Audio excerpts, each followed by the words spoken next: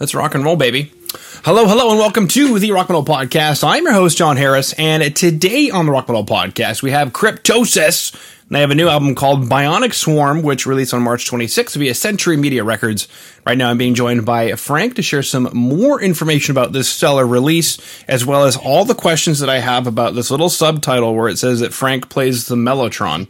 So, Frank, welcome to the show. Cool, thanks.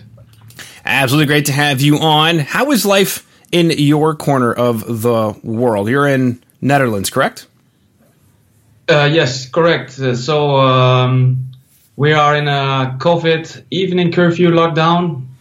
We just had, I think, yesterday elections for a new political system. So, things are changing, but still, it's not that great, actually.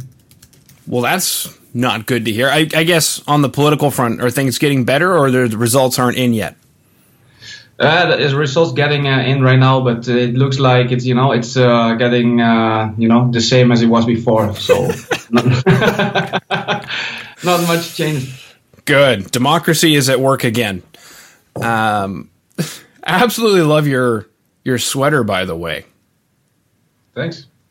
Yeah, it's not metal maybe as the music, but who cares, I guess so. Yeah. What would a more metal sweater be? Yeah, I think black with a print that's dripping blood or whatever. Yes. Yes. Actually, have you seen somebody made?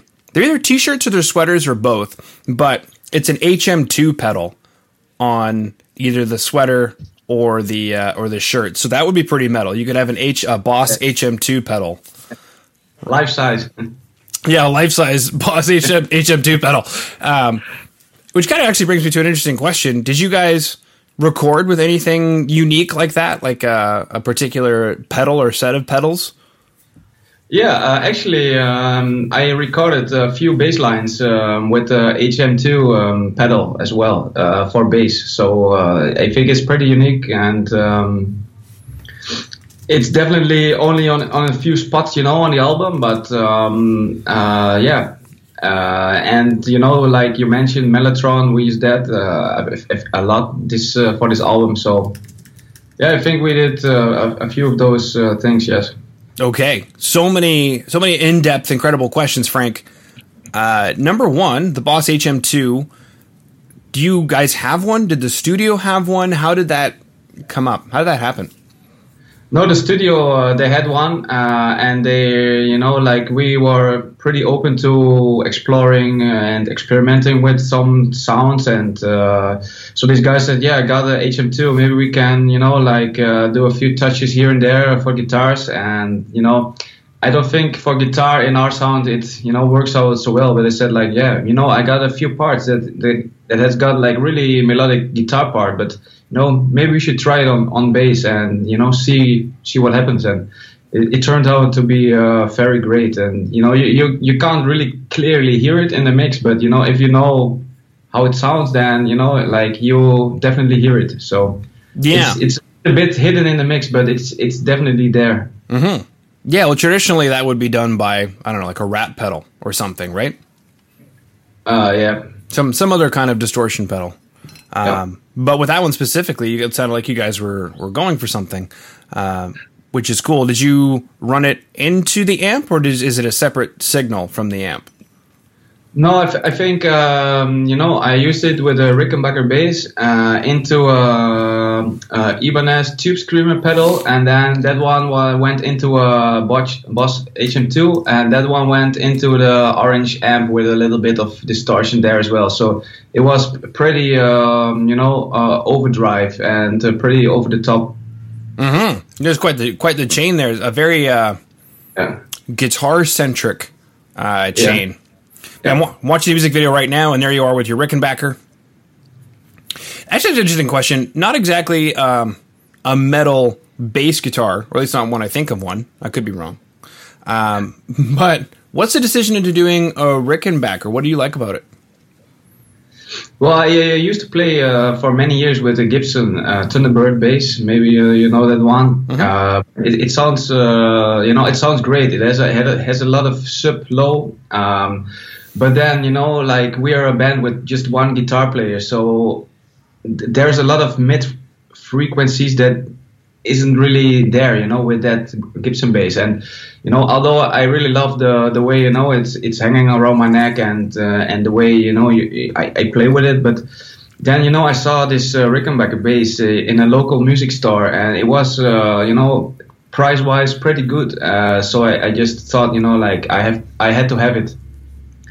And I bought it. I experimented a little bit with it, and I think it's great for our sound, and it has exactly that the frequencies that this Gibson bass is missing.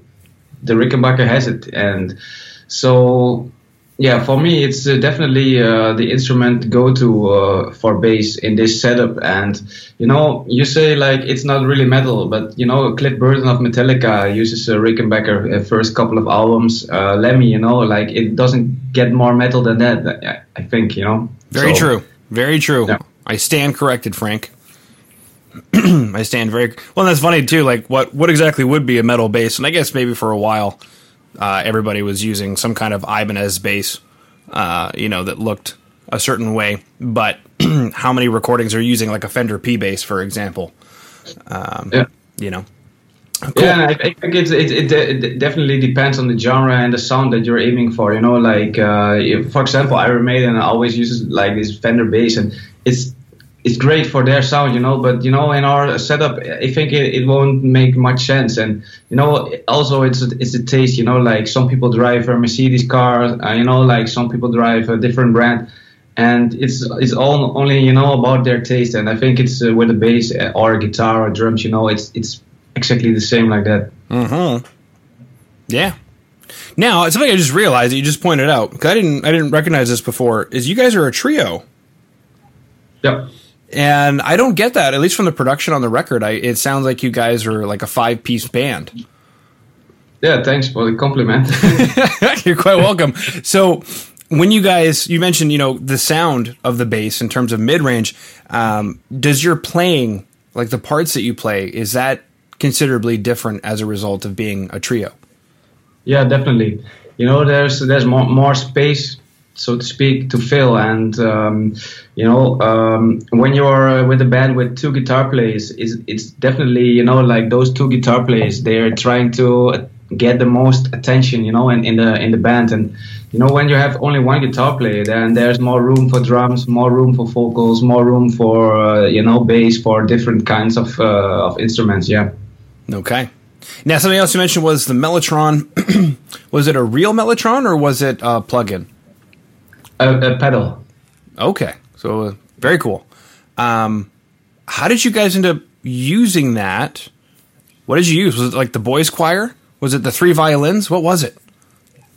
No, it's the orchestra setting, I think, that we're using the most. And for some parts, we did some overdubs with the choirs, yeah.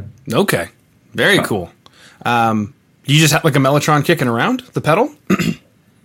No, when we were a different band before with the same guys, we also were a trio, and there was a lot of problems we had with a live sound, like when there's a guitar solo, it sounded very thin. So that, at one moment I just, bought this Rickenbacker bass. It was a bit better, but still it wasn't really doing the job. And then, I found out about a lot of, I was just researching a lot of things, and I saw a lot of videos about Rush, and I saw that they were using like many synthesizers with bass and singing, like Geddy Lee is really a master, at doing all these different things at one time. And, that got me thinking like, there should be a pedal that just emulates a different sound than just guitar or bass or, delay or overdrive, whatever. And then I found out about this company called Electro Harmonics, and they have like so many great pedals, and they sound really good, and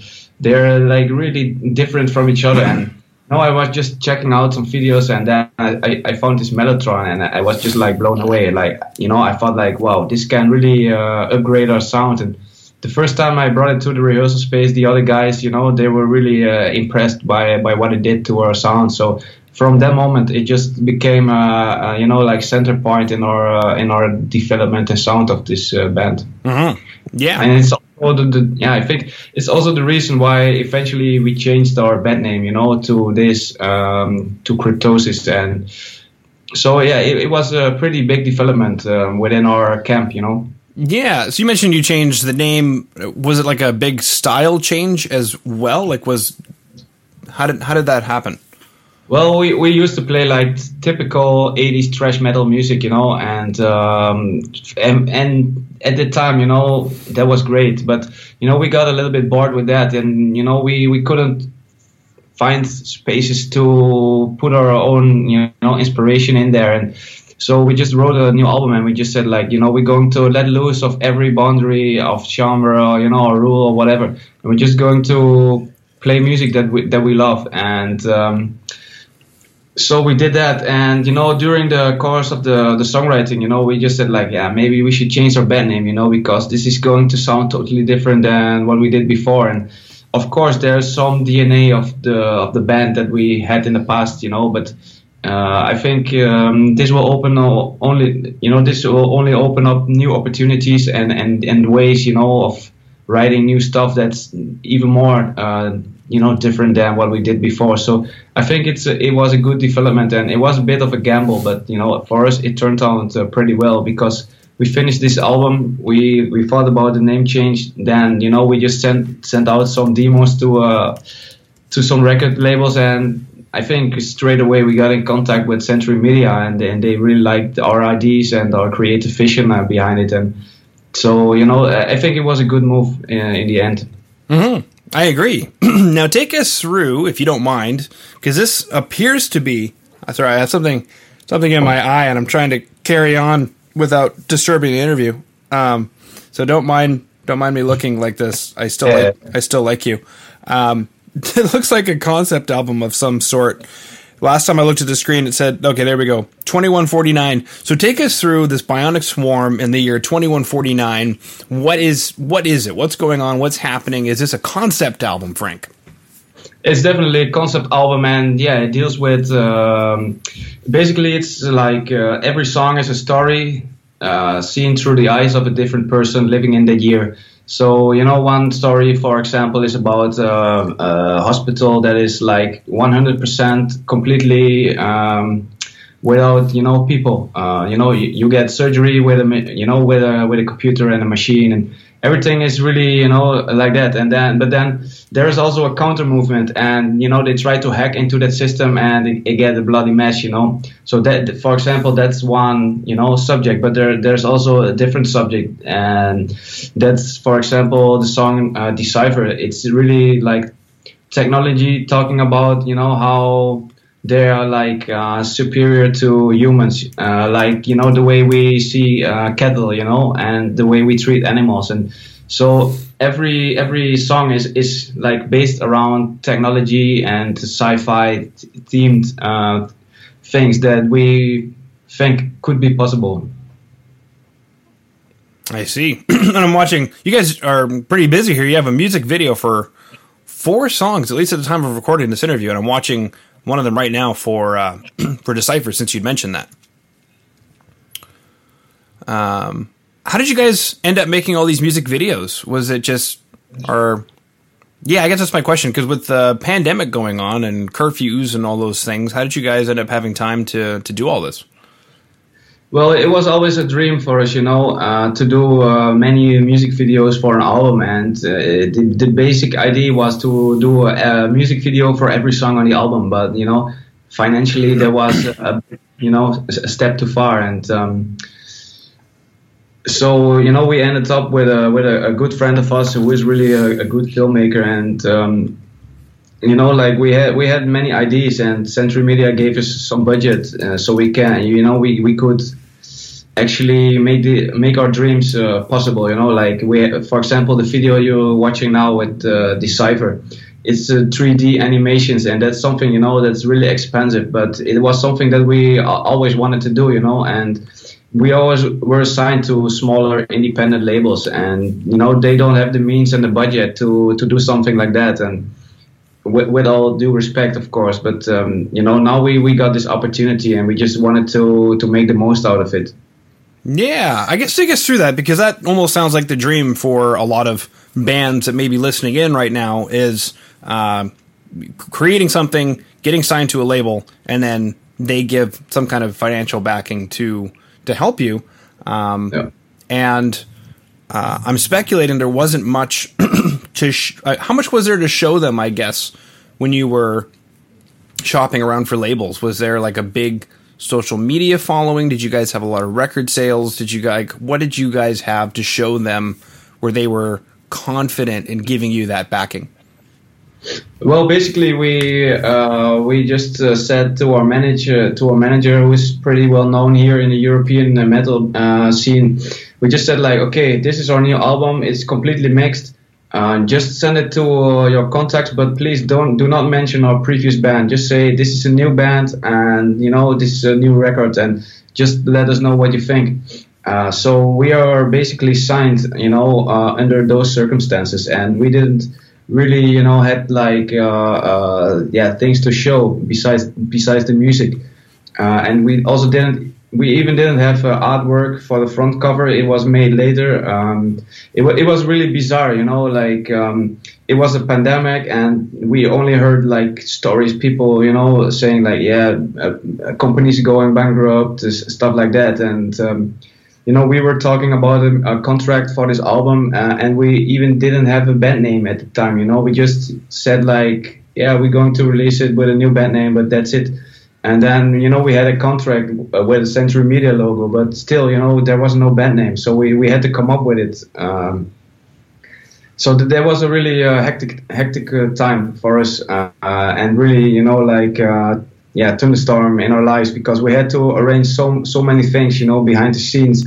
Like, we are a registered company in the Netherlands, so we had to change all this stuff, with a legal firm and whatsoever. So it was really it was really crazy for us, and we also didn't we didn't expect to be signed by a label with such a with such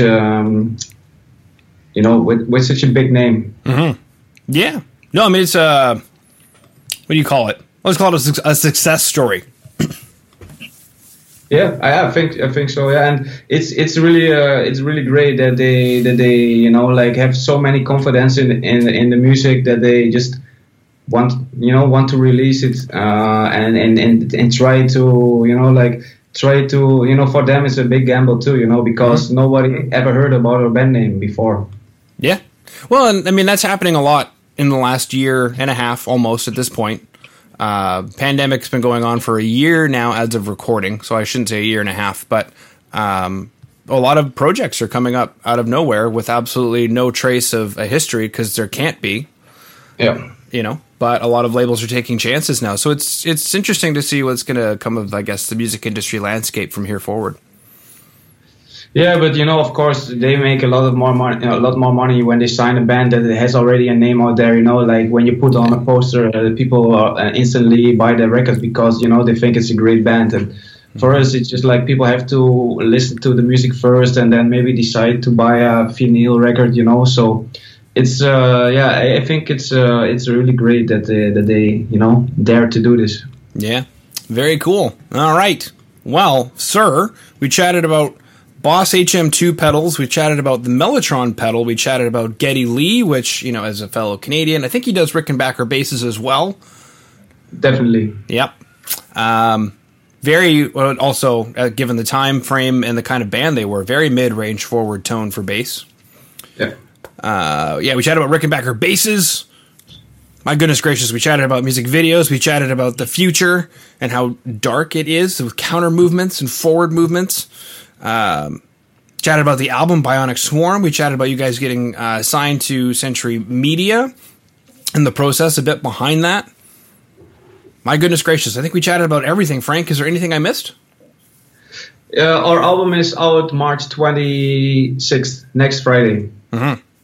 That's correct. So that's an important for us. That's a really important date. Then it's everything is out. You can listen to it on Spotify, and Beautiful. we're going to do a live stream concert. Maybe that's one thing that's really nice. In April 24th, we're going to do a live stream concert with we're going to play the album from front to back, and really make it like an experience, and totally different than just drums and guitars on stage, and like most concerts are, also most live streams are these days. So we're going to try something really special about it. Okay. Very cool. Well, Frank, thank you so much for coming on to the Rock Metal Podcast today. Thanks for having me, and have a good day. Hello, or should I say goodbye? Thank you so much for listening to the Rock Metal Podcast. I've been your host, John Harris. Please head over to our website at www.therockmetalpodcast.ca. There you can sign up for our newsletter and find out more information about today's show.